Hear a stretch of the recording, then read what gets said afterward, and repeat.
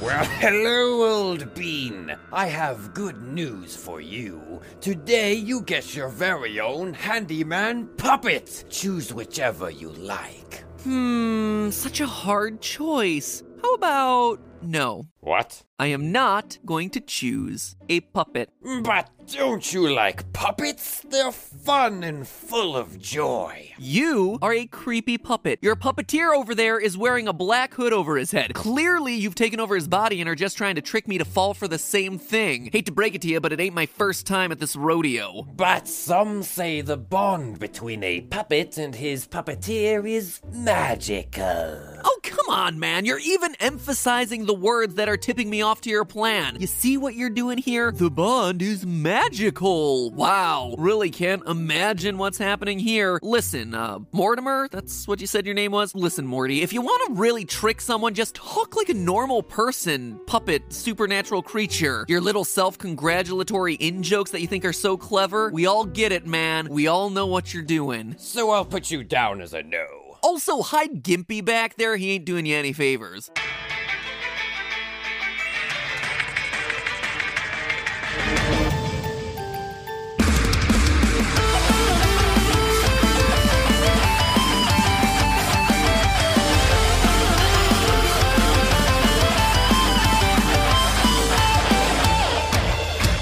Internet, welcome to Game Theory, the show that's now legally obligated to cover any indie horror title about friendly children's entertainment cursed with eternal life. Today we're looking at the relatively unknown VR game, Hello Puppets, as it becomes the next in a long line to try to steal FNAF's throne. Like many a title I look into, this game too is steeped with ambiguity and hints at a deeper story behind what we see at the surface. So let me give you the spoiler warning up front. We're trying to solve the ambiguous ending to this game, which means that we'll be exploring all of the game's secrets, right up through the last moments. So let's start at the beginning for anyone who hasn't played the game. Hello Puppets puts the player in the shoes of an unnamed college reporter investigating an old warehouse where homeless people have been reported to go missing. The warehouse was once a television workshop for the kids' program Mortimer's Handyman, a puppet show ripping off the Muppets. In fact, posters on the wall describe it as being better than the Muppets, so shots fired there. Of course, the Muppets have been around for decades and didn't ever start kidnapping and possessing humans, or at least they did a better job of covering it up. Either way,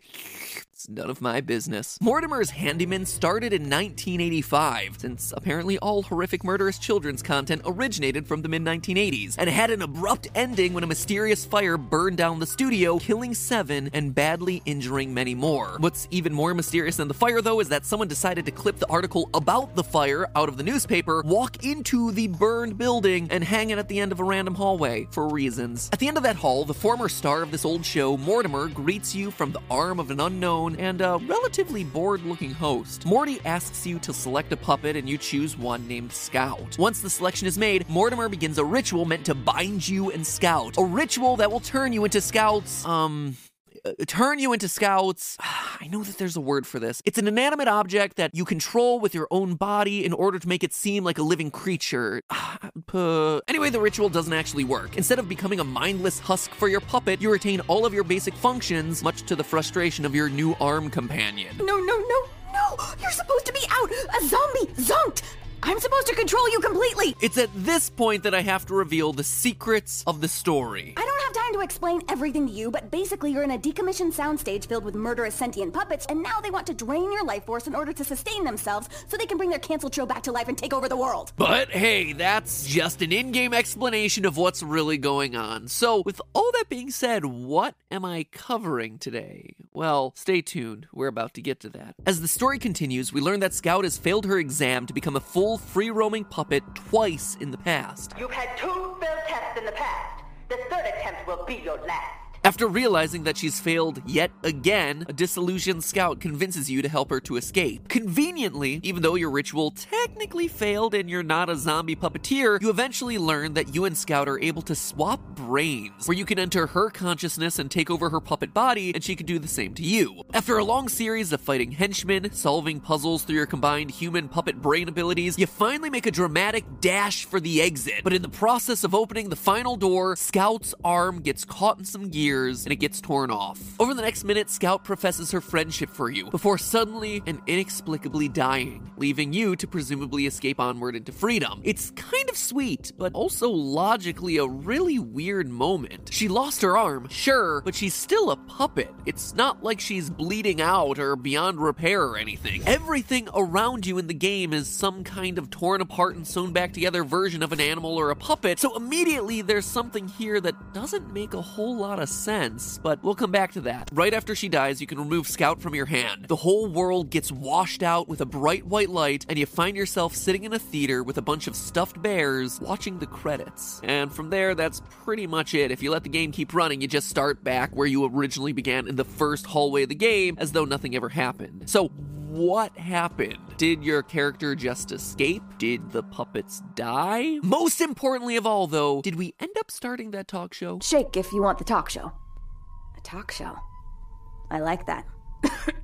We'll call it, Talk to the Hand. Things are suspect right from the beginning of the game. During the ritual sequence, your character seems to teleport to a void with a rickety bridge. You're supposed to be absorbed at this point by Mortimer, but instead a door opens up with Scout's face peering back at you. With little choice, you run towards the open door and find yourself back in the real world holding Scout. After this, you're the only host who has any sort of agency ever in this process. Over the course of the 100 or so times that we're led to believe the puppets have performed this ritual in the past, it seems to have worked totally fine with everyone else that they've chosen as a victim, so why did it not work for you? Was it something you did? Why are you spared the mind meld that everyone else underwent? We see during the game's tea party scene that Anthony Pearson, a paranormal investigator whose recordings are littered around the studio, has been fully integrated as a host for the puppets. In fact, he's Mortimer's puppeteer from the very beginning of the game. He's a lifelong paranormal investigator with an Illuminati tattoo. He would certainly have been more prepared for an incoming puppet curse than,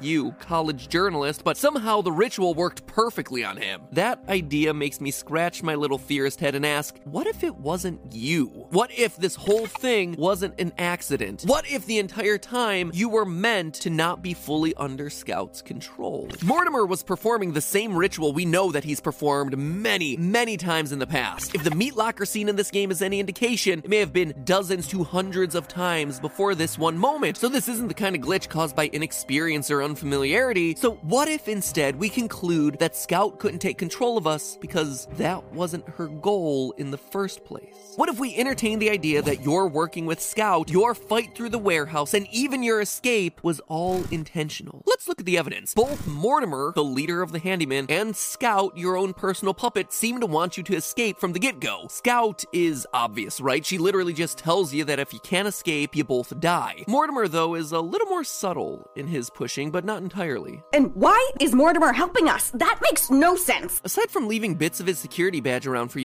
This episode is brought to you by Shopify. Whether you're selling a little or a lot, Shopify helps you do your thing, however you cha-ching. From the launch your online shop stage, all the way to the we just hit 1 million orders stage. No matter what stage you're in, Shopify's there to help you grow.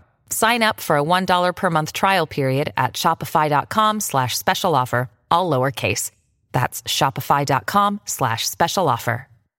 To find Mortimer explicitly gives you an opportunity to escape when you first meet him. Not even a tough opportunity either. He just wants you to pour tea with milk and sugar for each of the puppets. If you're British, you'd argue that you should have put the milk in first, but other than that, Mortimer isn't exactly quibbling over the details. When you succeed, Mortimer starts talking about letting you go. Host and Scout, I propose a competition.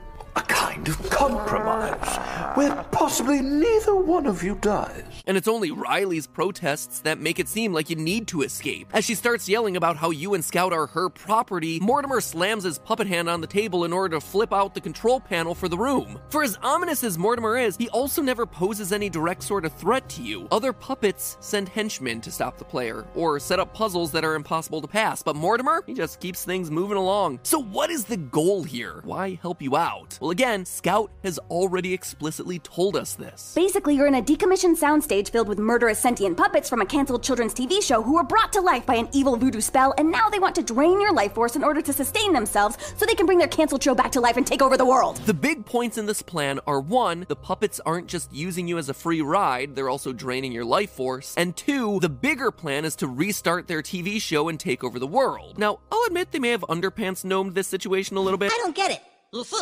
phase 1, collect underpants.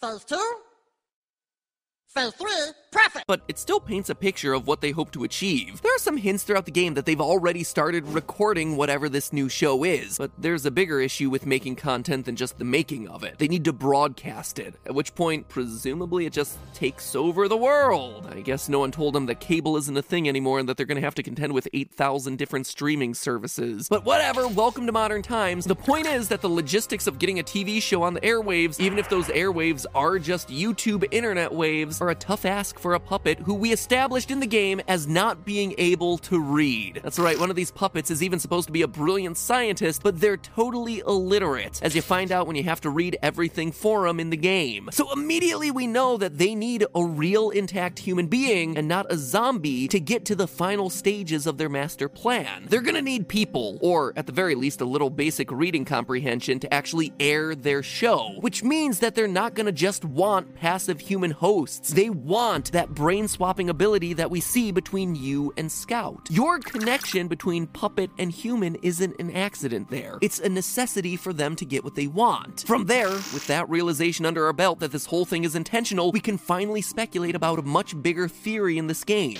What happens in that ambiguous ending? Let's revisit what we see. Your character removes Scout from their hand, everything goes white, but you're not back to your normal life at that point. The credits roll in a bizarre theater attended by teddy bears, not a police station where you'd presumably be reporting the meat locker full of dead people down at the knockoff Muppet studio. In fact, you seem to be inside the building still. At least the design and architecture look the same, but why? Why would we still be in the building? More bizarrely, after the credits roll, the only thing that happens is that the game starts over. Only this time you can't select the same puppet again. That means that we've continued in the continuity of the last playthrough, and either you're playing again as the same person, an option that doesn't really make a whole lot of sense, or you're now the next victim who stumbled into the warehouse and the whole process is repeating itself. Well, I think that's the intention. What is it trying to tell us? Where did our original character go? Why would we still be in the theater rather than running down the street screaming about the bloody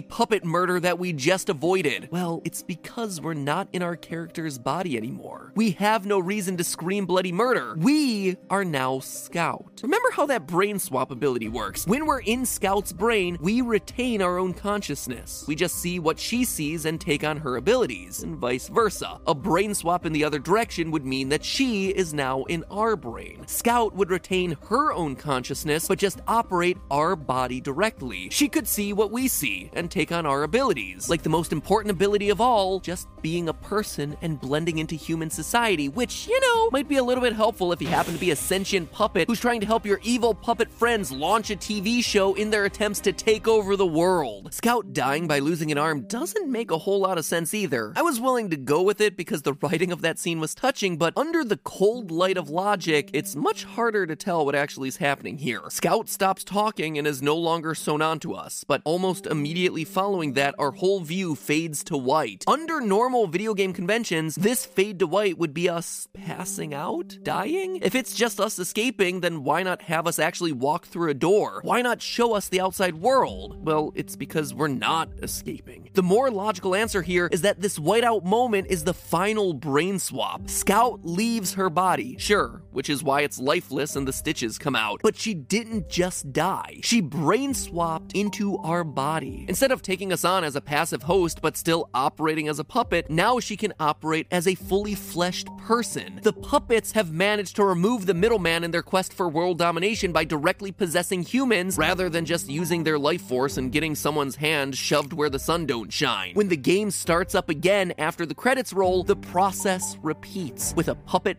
failing to take over your body, then coercing you into a false sense of security and camaraderie before making the ultimate brain hop and adding you to the crew of the world's deadliest kids TV show. At least as far as we know. Those Muppets are looking mighty shifty over there. But hey, that's just a theory. A game theory. Thanks for watching.